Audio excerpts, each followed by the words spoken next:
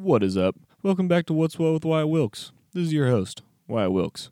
Now, unfortunately, we had a little issue with the video, so when you hear this audio, you will maybe hear me talking about camera, or like for the people on YouTube, had a little issue with the video, so that couldn't be I couldn't make it into a video as well, so it's just going to be the audio. So if you're listening to this, obviously you're listening to it on Spotify or Apple Podcast.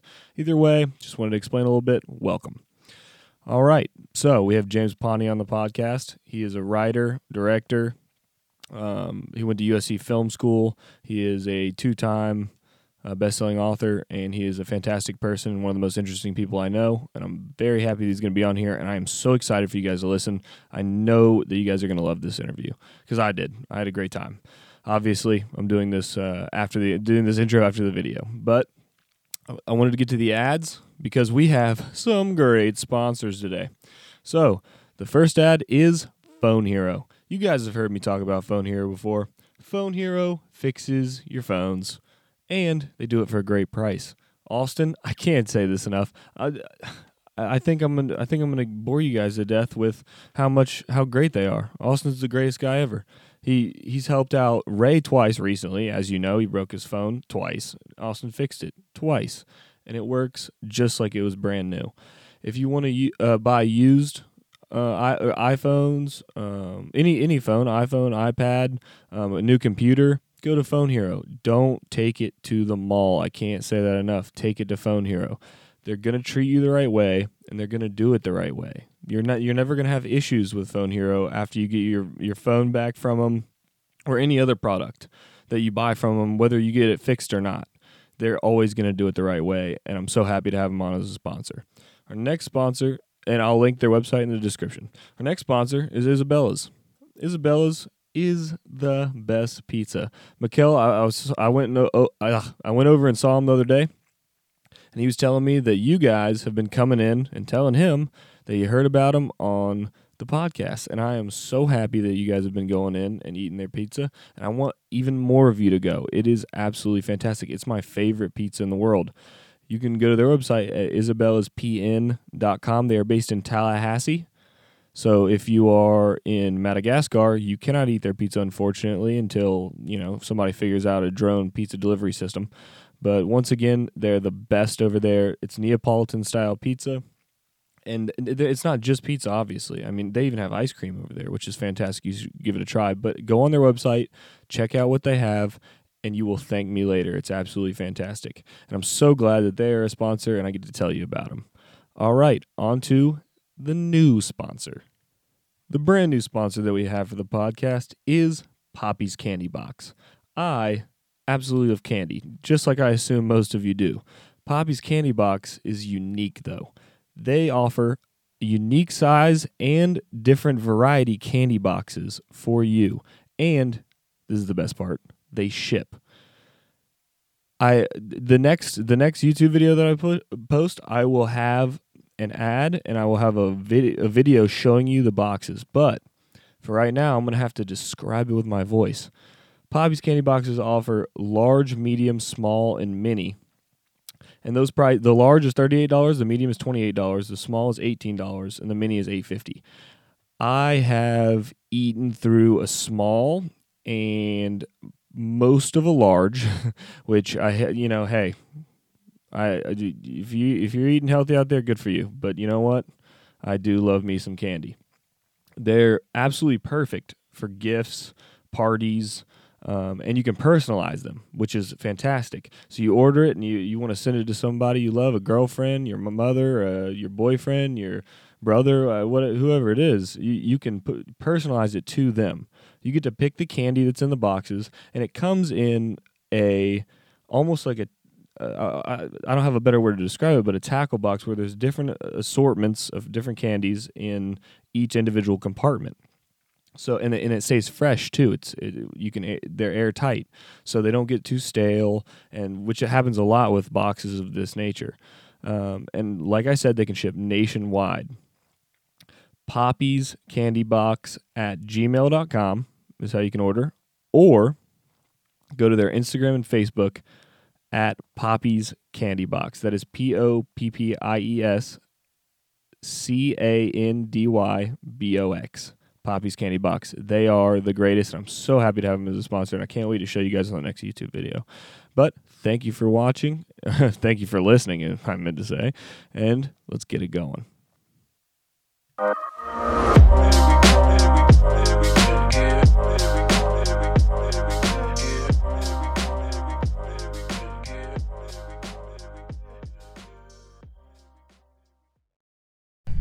Three, two. All right, welcome back. If you're watching on video, welcome. If you're listening, also welcome. I'm here with James Ponte. Is it okay if I call you James? Please do. All right. So, Mr. Wilkes. You have an extremely long list of accomplishments and things you've done in your life. Would you agree with that? No, I don't agree with that at all. Okay, so I've had a varied career with a lot of different things, but no, it's, yeah. Okay, so he's lying. So I'm going to go ahead and read some of your accomplishments and some things so people can get an idea, because some of my viewers, they might not have any idea. I imagine all of your viewers have no idea. All right, so here I'm just gonna go down the list and then we can get started. But just to give people a real sense of who we're working with here, we have I don't know why that soundtrack is like that. Okay, here we go. So you went to USC Film School, graduated from USC Film School. Yes. Okay. You're a 2-time best-selling author. Yes. You're an Emmy-nominated television writer. Or television writer. Director, actually, in that. Director. Producer in that one, yeah. Okay. Yeah. You won the Edgar Allan Poe Award for your book Framed. For my book Famished, sorry. You've been a producer on multiple TV shows, including Nickelodeon, Disney Channel, PBS, History Channel, Spike TV, and the Golf Channel. Yes. Okay. More writer on Disney and Nickelodeon and producer on the others. Yeah. Okay. You make a mean spaghetti sauce. I do that. The first real accomplishment that you come across, as far as I'm concerned. Okay. So your books have appeared on more than 15 different state award lists. Yeah. And you've been he's the founder of a writers group known as the Renegades of Middle Grade. Yes. Okay. So I'd say that's a pretty big thing. You're teaching the youth. You're inspiring things in them. We'll let that go. We'll say, I'll play along. Okay. You have 2 sons, Alex and Grayson, and you've been married to the one and only Denise Ponte for over 31 years. All right. So she was my history teacher in my junior year of high school. She's my history teacher every day. So that's how I got a chance to interview this legend. You've been to more zoos than you've written books. Yes, because my son works at zoos and loves zoos, but I'm catching up. I've written a lot of books. But. Okay. And then last but not least, you've played middle school soccer. High school. But I was. Mom, you led me astray. It was more JV, so that's like middle school. It's like same thing. But undefeated. We were undefeated, so we got that. Okay, so I have a couple questions written down here and there, but my mom said you can't go in not prepared. Okay. So obviously I have to be prepared. But I've known Wyatt's mom for quite a long time. That's why she's saying this. The most important question. I've known Wyatt for quite a long time. But middle school? I think at least early middle school, elementary school. Yeah. But I think the most important question I can ask you would be, what is your favorite color?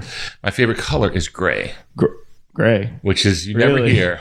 No, I don't. Okay, so I'm a writer, and story is what I'm about, right? So gray has the best story of any color because it's really 2 colors. It's black and white. So you have 2 opposing colors. And gray is the solution of the problem of the differences between those colors. So people always talk about the gray area as like, oh, it's such a gray area, like it's a negative. But to me, the gray area is the solution. You have a point of view, I have a point of view, and that gray area where they overlap is where we're going to find commonality. But specifically, it's kind of like a blue tinted gray. And I know that's weird, but you ask, and that's actually my favorite color. Just like my favorite ice cream flavor is based on the story behind it as well, but we don't have to go there if you don't want to. Well, that is my favorite answer ever. Okay. I didn't expect that. I thought that was going to be a quick little funny thing. Yeah, no. The thing is, that's why you ask the unexpected, because sometimes people have a deeper answer than maybe you were thinking. Yeah, very much so. For ice cream, by the way, it's Rocky Road. Now, Rocky Road, it's got chocolate, which is great. It's got elements in it. Rocky Road was invented during the Depression. when the country was facing the rocky road. And so the ice cream store, I believe it was Fenton's out in Oakland, California, they invented this ice cream flavor, and they just kept put a bunch of different things of all the things we'd have to do to overcome the obstacle of the Depression. It's delicious. That's very interesting. But it also has a story. So Gray and Rocky Road. All right. So if I ever come over here again, I'll bring you some Rocky Road then. You can't go wrong with Oreo also. That's just plain good. All right. Yeah. Well, I'm a strawberry guy myself. That strawberry's great. You know, a good strawberry. It has to be a good strawberry. Best milkshakes are strawberry. Yeah. I would have to agree with that. All Although right. cookies and cream. Okay, so you go to USC Film School. I First did. of all, what was that like? Like because they're renowned. It was great. It was, I grew up in a beach town in Florida, and I moved to South Central Los Angeles, which was quite an adjustment. The film school, when I was growing up, I'm an old guy, in the mid 80s, it was the only undergraduate screenwriting program in the country. So for me, that was the place to go. I wanted to learn that. It was great. A lot of my friends from school have gone on to be famous and well known. I've not. They would. But there's a joke my wife and I tell, because it's true. We met on a blind date, and when we met, the only person that both of us knew was Judd Apatow. And because Judd was in class with me and lived in her dorm. It was neat. It was to be surrounded by something you loved for 4 years, to learn inside and out. And I loved movies and I loved writing, but we didn't have phones that could work as cameras. It was an elusive, faraway thing. You needed equipment to make that, and then just to be thrown in. And teachers were filmmakers, or big directors would come to class every week. And Jimmy Stewart came to class. I mean, just amazing things being in Los Angeles. So it was an amazing 4 years. I've had lifelong friends from there. I met my wife there. So yeah, that 4 years of college, the imprint it puts on your life so outsizes 4 years. It's amazing. There we go. So it was great, and it's funny. I picked screenwriting because I loved writing, but I was a really poor reader growing up, and I never thought I could write a book. So I thought, well, maybe I could write a TV show or movie, and I love those things. But it's interesting that in the end, I ended up coming around to books just a long time later. I was going to ask, how did you go from how'd you go from films to books? Well, it's writing is writing to me, and I love writing, and I like the team component of filmmaking and television production. I never worked in feature films. I always worked in television. So but we studied film in school. I like the fact that you work with between 5 and 150 people trying to put together this one product. But I like the dynamic of writing. Writing screenplays is very different than writing a book as far as pace and style, and there's the reliance on dialogue. But along the way, I became a reader. Still slow. I'm still a slow reader to this day. And I really like books. And I was writing for a TV show at Nickelodeon called The Mystery Files of Shelby Woo. And it's well before the time of anyone that would be watching this. But it was popular enough that they decided to do a book series based on it. So there were 2 writers on the show, and we both said, hey, I want to write one of the books. And so after begging and pleading, they let us each write one of the books. And I was hooked, and so was she. And she went on to be one of the most famous novelists of our time. It was Suzanne Collins, who wrote The Hunger Games. Really? Was the other writer on the staff. One of my best friends. And Suzanne was the one who really talked me into pursuing writing books seriously.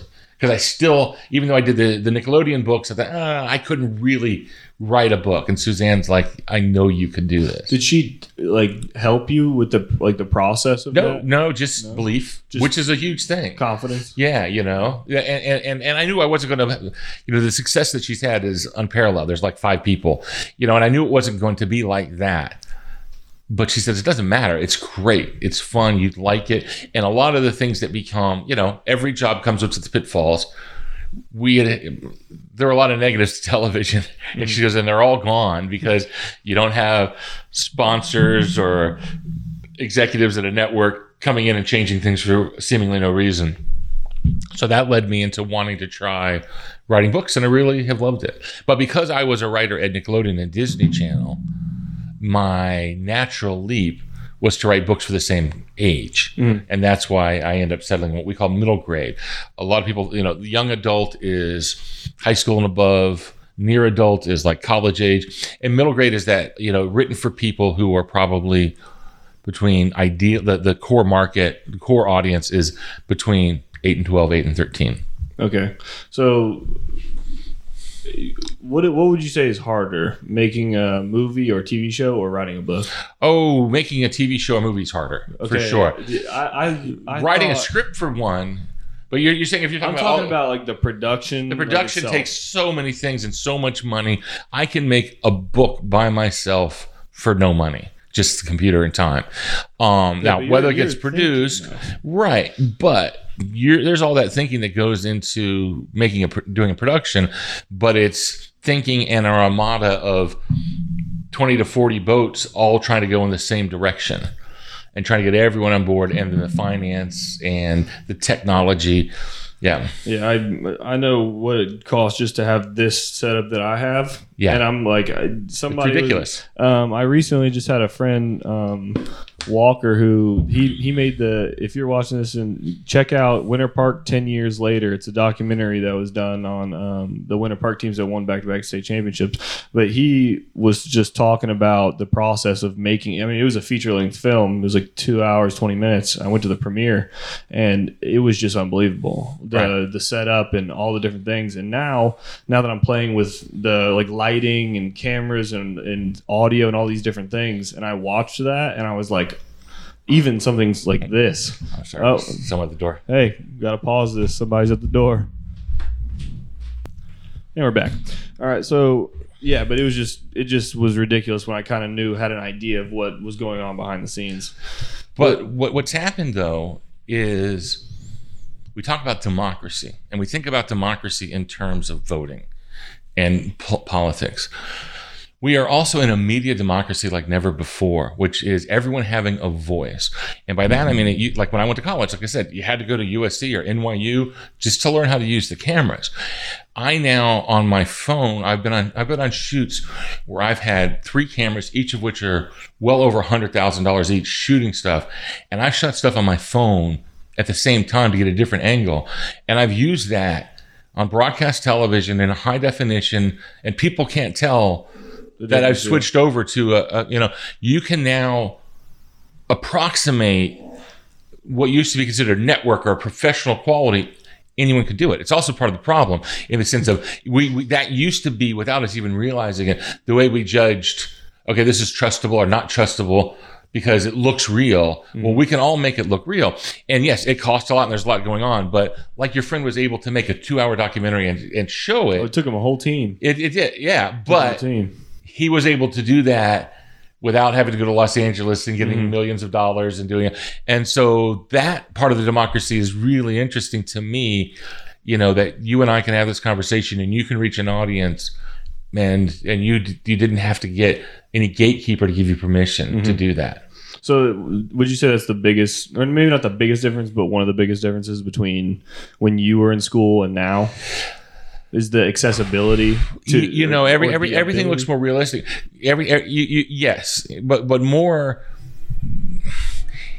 The bigger difference of like saying studying filmmaking now versus studying then is the technical proficiency is part of it, where we would spend a portion of those 4 years just learning that, but more it's your film and visual literacy is so enhanced that you can read and see and do things so much faster than before. And that gives you more leeway in the production. Interesting.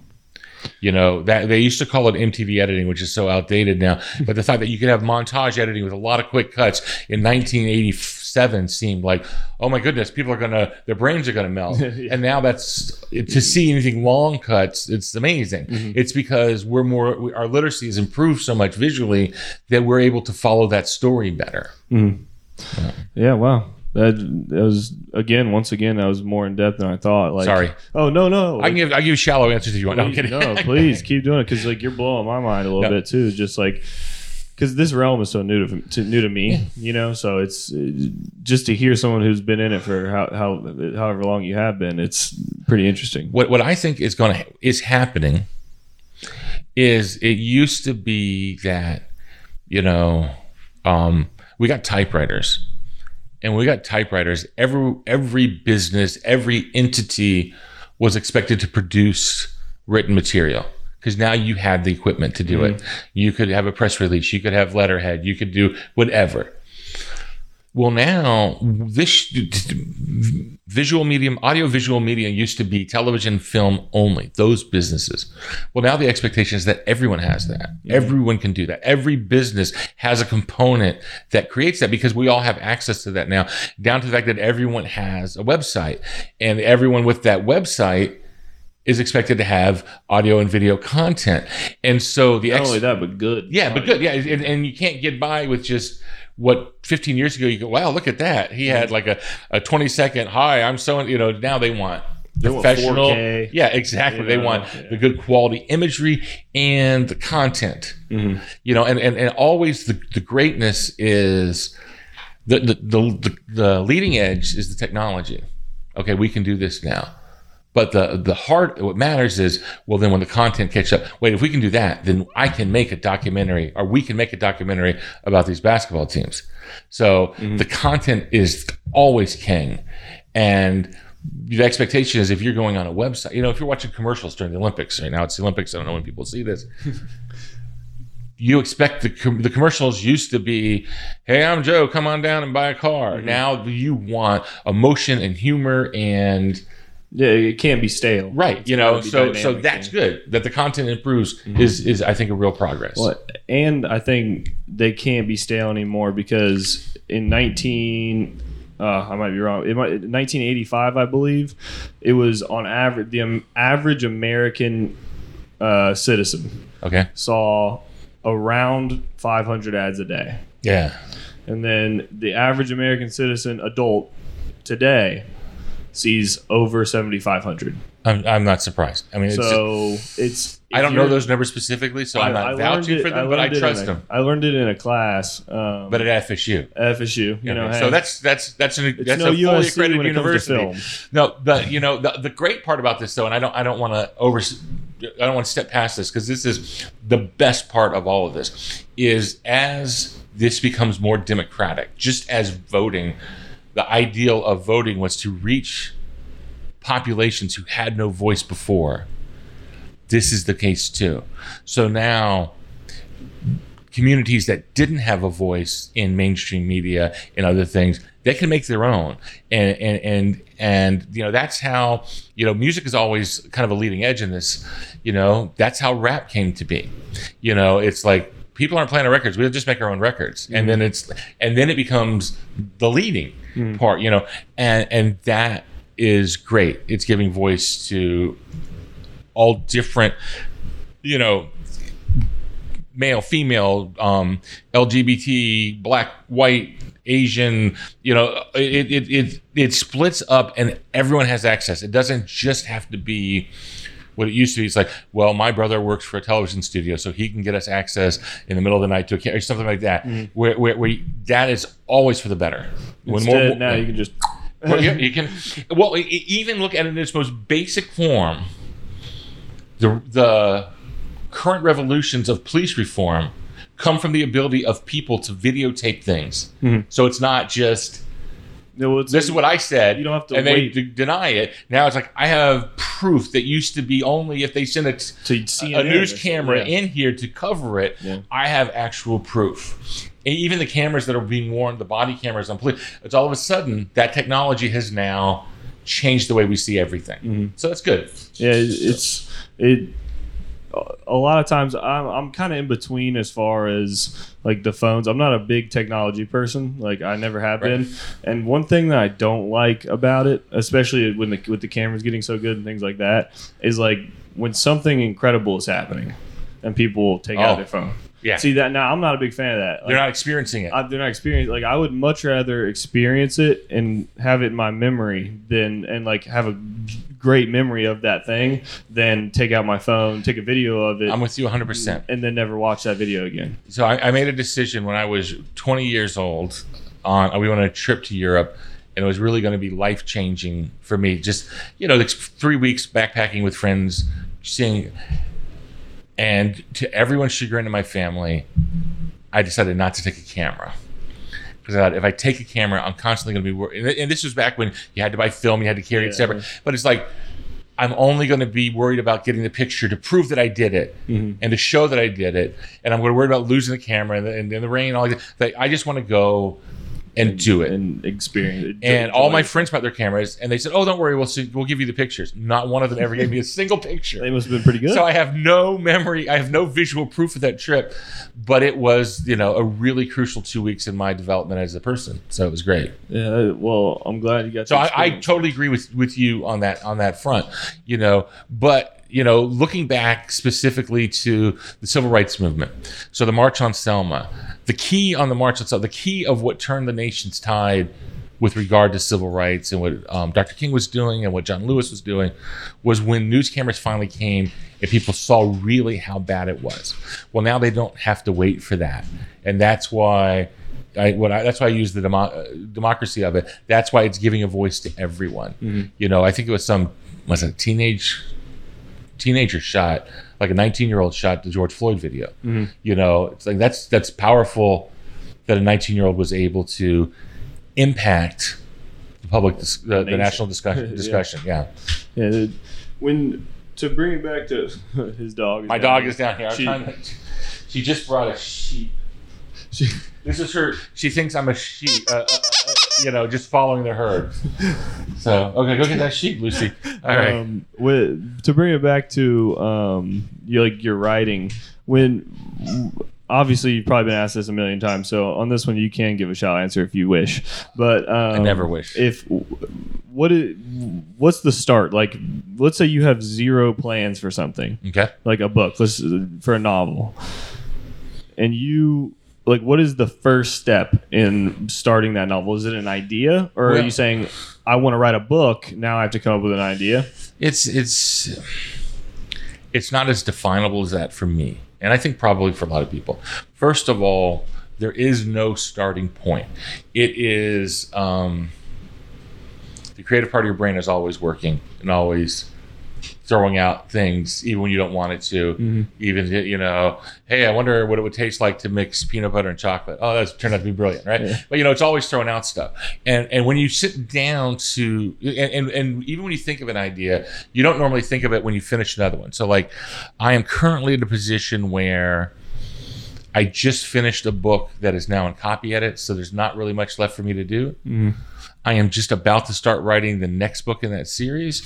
And in between, I'm trying to work on a little idea that will become maybe a book after the next book. So for the last 6 months, those other two things have been percolating in there. God, what book am I going to write next? So without even intentionally thinking about it, it does. And then when you sit down, you start thinking about, well, what are some of the, but yeah, when you commence it, you look through your backlog of ideas. It's like, what are some of the ideas that I had or didn't have or whatever? John Hughes was a popular filmmaker when I was growing up with Breakfast Club and 16 Candles and all this stuff. He used to keep a card catalog of titles that he liked. Like he Some Kind of Wonderful. He'd write that down and he just put all these in. And then when he'd just start flipping through the titles and see what it would trigger. So everyone's looking for a different trigger. My trigger is going for walks. When it keeps me away from being distracted by things like, oh, you can answer the phone, you can do the dishes, you can do whatever. No, go for a walk, get out of the house, think for an hour. And sometimes the idea is a character, sometimes it's a plot. You get most of the time though, you get like one like idea, like boom, got it. Whether that, it doesn't have to be at the beginning, but like you could have you could have an idea for a great ending and then work backwards. So you have books are about magic. Right? You want that. Stories are about magic. Ooh, that moment when you're reading or watching or hearing and you kind of lean forward like, that's good. You're going to find that, and then you want to build from that, right? It's a little bit different what I do. I write series books. So I had 3 books in the Dead City series. I had 3 books in the Frame series. There might be more. I'm right now working on the 4th book in the City Spice series. I think there's going to be at least 6 or 7 of those. And that's a little different. Once you've come up with the first one, well, I already know the next book, even though I don't know anything in it, is going to be this group of characters and this genre of writing. So that is, I'm looking for new plot. So that's a different start. When I'm coming up with a series to begin with, then it's I like to think of it as a room, right? And like this room we're in right now, there is 2 doors, 3 windows, and a closet, which I guess creepy guy could be hiding in there. So there are 6 ways into this room. So the story is the room. All you got to do is find one of those entry points. Maybe it's a character, maybe it's a plot idea, maybe it's a setting, and you get into the room, turn on your flashlight and start looking around, and you start saying, oh, I like this room because it has that element already. What else comes with it? And so then for me, it is all about getting into the room. Do you teach? I do not teach. I do not teach. Well, the thing about teaching is I would love to teach writing. I would hate grading, and I would hate become a college professor. Yeah, I would hate talking to people about writing, and then you want to be encouraging when people write, and it's a hard combination. So you know what? That's a great. Oh, do you have to take that? No. Oh, okay. All right. But yeah, I can see how. And so it's almost like any teachers out there, if you want me to come talk to your class one day, no problem. You just talk to one of my classes. If you're a teacher, get it. But as far but yeah, once you get into and then it's the fun. It's like, all right, so now I've got this story with City Spies is the first book I wrote that made the New York Times bestseller list. So we'll talk about City Spies. All right. I went on a vacation with my wife to visit our son. He was doing his junior year of college in England. So we went to England to visit him. We spent a week there in London and Paris. Mm-hmm. And it was great. It was a great family vacation, but writers are always writing, right? Of course. And I had the day of the flight. I flew on a Friday. It was the last day of spring. It was the last day before spring break. My wife's a high school teacher. So we were flying that night, and just landing, fly over the ocean in the middle of the night, wake up, and you're in Europe. Friday afternoon, I turned in Vanish, the book that won the Edgar Award. So I had turned in a book, so it was time for me to start writing again, right? You don't take time off, even if you don't physically use a computer. And so the next day, literally less than 24 hours after I finished book 2 in that series, I started thinking about book 3. Well, here I am in Europe. Oh, man, this is really great. We're having fun. This is a door, a window into the room of the story. Maybe the character should come to Europe for the next book. And so I started thinking what would be fun about that. And then it's like, well, you get really, okay, it's a detective series is that one, mystery series. And so it's like this Sherlock Holmes is London. So maybe we come up with something like the Sherlock Society has an annual convention and people come to London. But then at the event, someone dies. And so now you have 100 people who think they're expert detectives all trying to figure out who killed, so that's, and then we're in Paris, and my wife is just like passing out on every street. It's gorgeous, right? She's like, oh my God, it looks just like Paris. I'm like, well, it is Paris. And she goes, no, it looks like you imagine Paris being, you go to a lot of places and they're like, oh, I've seen that in a movie, but it only feels that way if you look at it from this angle in the morning with the sun's coming over the building. But Paris, every direction took your breath away, right? So now I'm thinking, okay, well, maybe my characters will go to London and Paris. And then I thought about the Brady Bunch. I don't know if you guys know the Brady Bunch, the old TV show. Yeah. The Brady Bunch would have these episodes where the characters would go to the Grand Canyon or they go to Hawaii, and they really were kind of Jump the Shark before we knew what Jump the Shark was. Mm-hmm. I thought my third book, explain that. Jump the Shark is when a TV show does something so ludicrous that you kind of lose the core audience. It goes back to an episode of Happy Days, when at Happy Days they did a special 3-parter where the people went to Los Angeles and Hollywood, and Fonzie ended up literally jumping a shark on water skis. Okay. So this is the same thing. I'm like, I'm going to jump the shark if in the third book of this series, I have them already traipsing around another country. So that's basically where you're losing your original. You've gone against what you are. Okay. Gotcha. Right? So the people that have been with you from the start kind of, you lose them. Because you have a contract. Your contract with the reader is, these are the types of stories I'm going to tell you. Mm-hmm. So would that be would it like when a TV show or movie gets a new actor for the same character, would that be in the same kind of? Yeah, but sometimes that can even work. I mean, so shows can grow and develop and be different, but you know when you've done it when it's just ridiculous because you're now forcing the plot instead of following the plot. So here I am. I come back from this trip, and I'm like, I don't want to take these characters there. And so we went to the Altamont Mall here near Orlando, and my wife was going to Macy's, and I didn't want to go and hold her purse outside the changing room. So we entered through a Barnes & Noble, and I told her, hey, let me stand here, and I'm going to come up with a new book series while you're shopping. Smart man. And she thought I was joking. I was kind of joking, but when I just stood there and I looked at the kids section at Barnes & Noble, and I asked, what's missing? And I looked at all the covers, and there were a lot of covers with people on them. Who was Albert Einstein? I Survived, Paul Revere's Ride, or all these kids' books with people. It makes sense because kids identify with people on covers. And I thought, you know what I don't see is I don't see landmarks. And we just saw these two great landmarks, Big Ben, Eiffel Tower. So I thought, okay, start with the landmark. That's going to be the cover. I go, why are there kids in Europe? I know I wanted mystery or something. I go, no, but I want kids I want every cover of every book to be a famous landmark.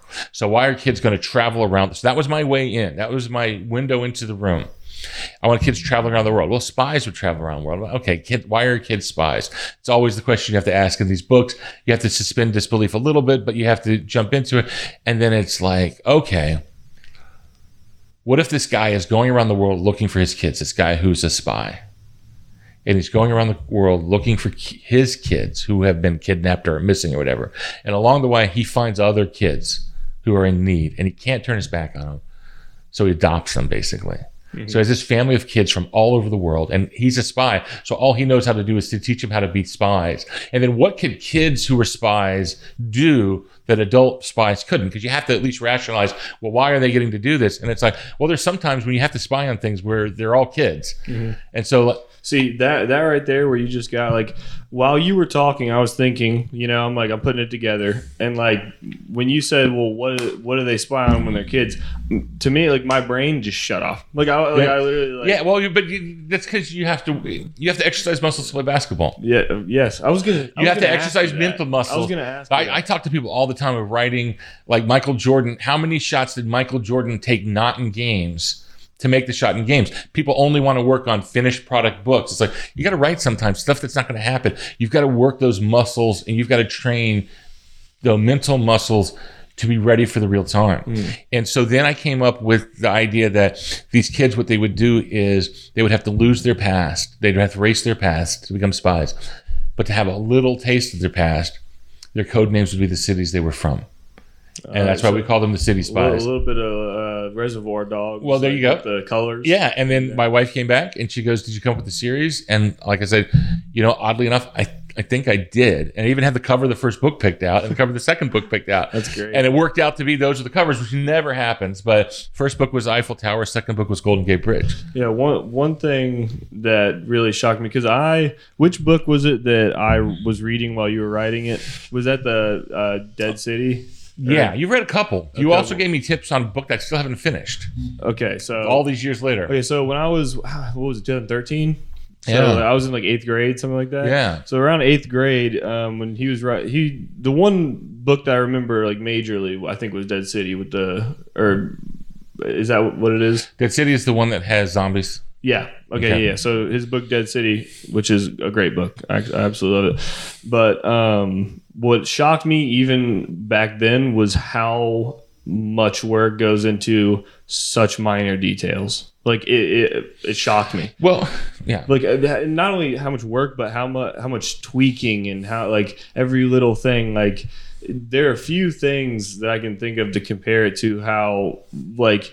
Not only just one single part of it, but then how that's one single part, if you change it, how that then affects the book later down the line. Like that's what I never thought about. It's a complex ecosystem of this impacts this later, and but again, it's built over time. It's built, those muscles. I don't mean to keep coming back to basketball, but that's to me, please do. It's the same kind of thing to me. It's like. The problem with fans having opinions on basketball or any high-level sport is They're comparing something they did in the backyard as a singular activity. I'm going to shoot a free throw, or I'm going to shoot a layup. And they don't see the speed and the action of all these other people thinking through everything from that we just don't know. So we have to appreciate just, oh man, that looks amazing, without trying to break it down. But it's ridiculous if we say, well, all they had to do was that, because you don't. That's never all you have to do. In this, the thing with writing is we all have written sentences. Writing a book is a lot more to it. But if we do it well, it seems effortless. And it reads effortless. And if you do a play well in sports, or if you paint a painting well, or if you do these things, it is that ultimate effortless appearance that makes something, that rises it to the highest level, but it is also the thing that makes it seem accessible to people, which is great. I mean, I want books to be accessible. Good writing should read like Usain Bolt runs. Exactly. But I know there's a ton that goes into him running. Smooth. It's not just he's fast. But people think he's just fast. Yeah, that's the entry ticket. I was watching some video about him that was like just talking about how he is basically the perfect runner. Yeah. Like just with like high weight, but like how his legs kick, how his muscle structure, like you can't get better. All right. So I think her name is McLaughlin. I could be wrong on that. She just set the world record, won the gold medal last night in the 400 hurdles, 400 meter hurdles. Sydney McLaughlin. Yeah. And the way that she did that was she spent a year doing miserably by hurdling with the wrong leg. Because what she wanted to be able to do, lead leg, what she wanted him to be able to do is to be able to hurdle efficiently with either, which most have to do a little stutter step or do something to make sure they're always going to the right. And that either made her faster is what cut the time, which then eventually cut the time off, that then lets her do what no one has ever done before. So there are lots of things like that effortlessness look to go in. And it's like, in my books, I've got to, I know that actually, even though they're for kids, a number of adults read them. I know teachers read them, and you got to kind of appeal to everyone. You got to make plots complicated, but you also have to make them easy to be followed. Yeah, I was, I was a huge Percy Jackson Olympians fan, or Percy Jackson fan, and when I was a kid, and the other day, like maybe not the other day, but like 3 months ago probably, I actually got like The Last Olympian, that book, the book, and read it. And I read it in an hour and a half. Yeah, and it was very dull to me, but I remember it as being this incredibly in detail and in depth and so many moving pieces. And now I realize there was maybe like 3 or 4. But I hope for that. I would hope that an adult that reads mine doesn't feel that way. They read it fast. So how do you incorporate? But like, how do you write for different age groups? How is that even possible? Like, how do you appeal to an adult and also a 12-year-old? I don't know an intentional thing to answer that. I think that I write complicated stories. I never dumb it down. That's the first thing. With kids, you have to be fair. You can't use words or references they wouldn't know, but the complexity of the plot can still be pretty in depth. And I think that's really the key, but treat your reader with respect. But also, I'm not trying to prove anything. I'm not trying to show off to the adult that reads it. My allegiances are first to the story, then to the reader, then to me. I have to be true to the story. I have to care about the reader, and then I come last.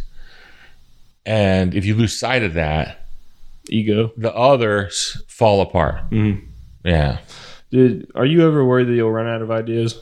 Not really. Not really. I'm worried they won't be good. I mean, I'm worried people will find my writing not good, or I'll be limited about a certain thing. But the finding of ideas,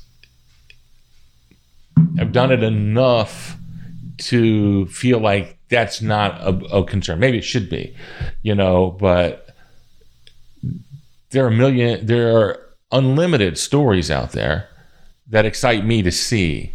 So you just have to keep looking. Now, I will say this about, because I didn't talk about it when we were talking about the origination of story ideas. Mm-hmm. Most all of that comes from questions. Once you get into the room, it's questions. So you talked about Dead City. It's like, I'm like, okay, I want these people. What would they do? Or who would do it? Or who would do? And each question should be answered with a more complicated question.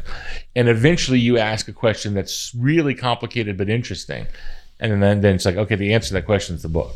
Mm-hmm. You know, so you ask yourself. So that's why I guess I'm not worried about losing ideas is I've always got questions. Mm-hmm. And it's amazing how much people are willing to share their expertise. So, well, if you're passionate about something, if you're an expert in something, you almost have to be passionate in it, right? And you want people to get it right. Yeah, and if you're passionate about something, you're much more willing to talk about it than if you talk to me about like how to do like gardening or something, like I would just be like, all right, you know. But like if you talk to me about a 1968 Challenger, I'd be like, oh, okay, perk up. You know, I'm interested. Exactly. You know, if you're passionate about that and I'm passionate about it, I'm willing to listen as well. But for research, I do tons of research for my books. And I now realize I reach out to people. So like I wrote a book that took place in the Library of Congress. So I reached out to them and they showed me all around behind the scenes, you know, a reader who was a fan, was a librarian who happened to be married to someone who was high up at the CIA. And her husband helped me plan the spy mission in the book. You just got me on a watch list. Thanks. I'm just kidding. I didn't use names. They'd never be able to tell. No. So he helped you out with a. People help you out. It's amazing, you know, because you say the same thing. It's like I don't want to insult your time, so I'm not gonna be quick.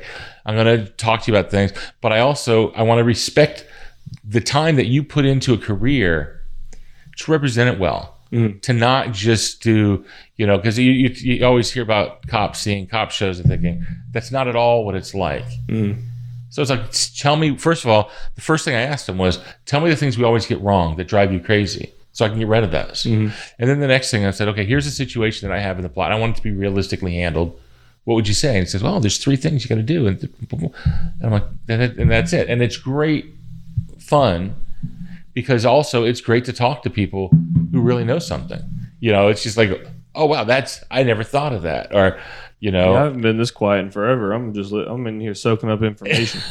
You've covered about 14,000 topics that I couldn't have guessed we were going to get covered. But I have a question that I thought of, and I thought that was really important for you especially, which is what's the most important question to ask an author that never gets asked? Wow, I don't know, because you know, people ask a lot. I get asked questions a lot. I do school visits a lot. I do, kids write me emails, teachers write me emails. It doesn't have to be the most. I think the question that can yield the best interaction is why you love it. Because anyone that loves it shouldn't be doing it. And why do you love it gets at the root of, well, then who are you? It's a great answer. It really is. you know. So that's what, you know, if you're interviewing, that's what you're trying to figure out. Who are you? Either how to do something or who is somebody. And finding that, you know, so I have this belief that the way fiction works is there is a protagonist, and the protagonist has an engine of conflict, and that it is the resolution of that engine of conflict that's the story. So it's the reason sequels often don't work is because, well, we've already resolved their engine. So now you're having to make up something and go back and redo the first, you know, sometimes sequels work. Godfather 2 worked, but you kind of changed Michael's engine and those things. And so when I used to produce a talk show on Golf Channel, and we talk to presidents and actors, you know, everyone from Bill Clinton and Matthew McConaughey to, you know, different athletes, Hall of Famers. what you're trying to find with all of them is what's their core essence of who they are. What's that conflict that they're driving? Are they trying to prove something to themselves? Are they trying to celebrate something? Are they trying to, whatever it is? And if you can get into that moment, then you get that little glimpse of, okay, that's good. All right. I think that might have been the best answer of the day. Okay. My last question is, if you had to look into the camera, or if you're listening, he's going to be looking into the camera. But if you look in the camera and give young people or anyone that ever has to write anything, if you had to give them anything creative, one piece of advice that you had to give them that you thought would help them out or intrigue them or whatever it may be, one piece of advice that would help them be a better writer.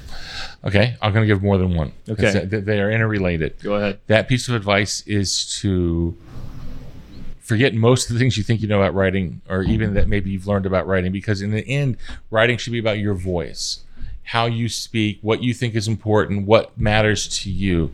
So, Go back. Okay.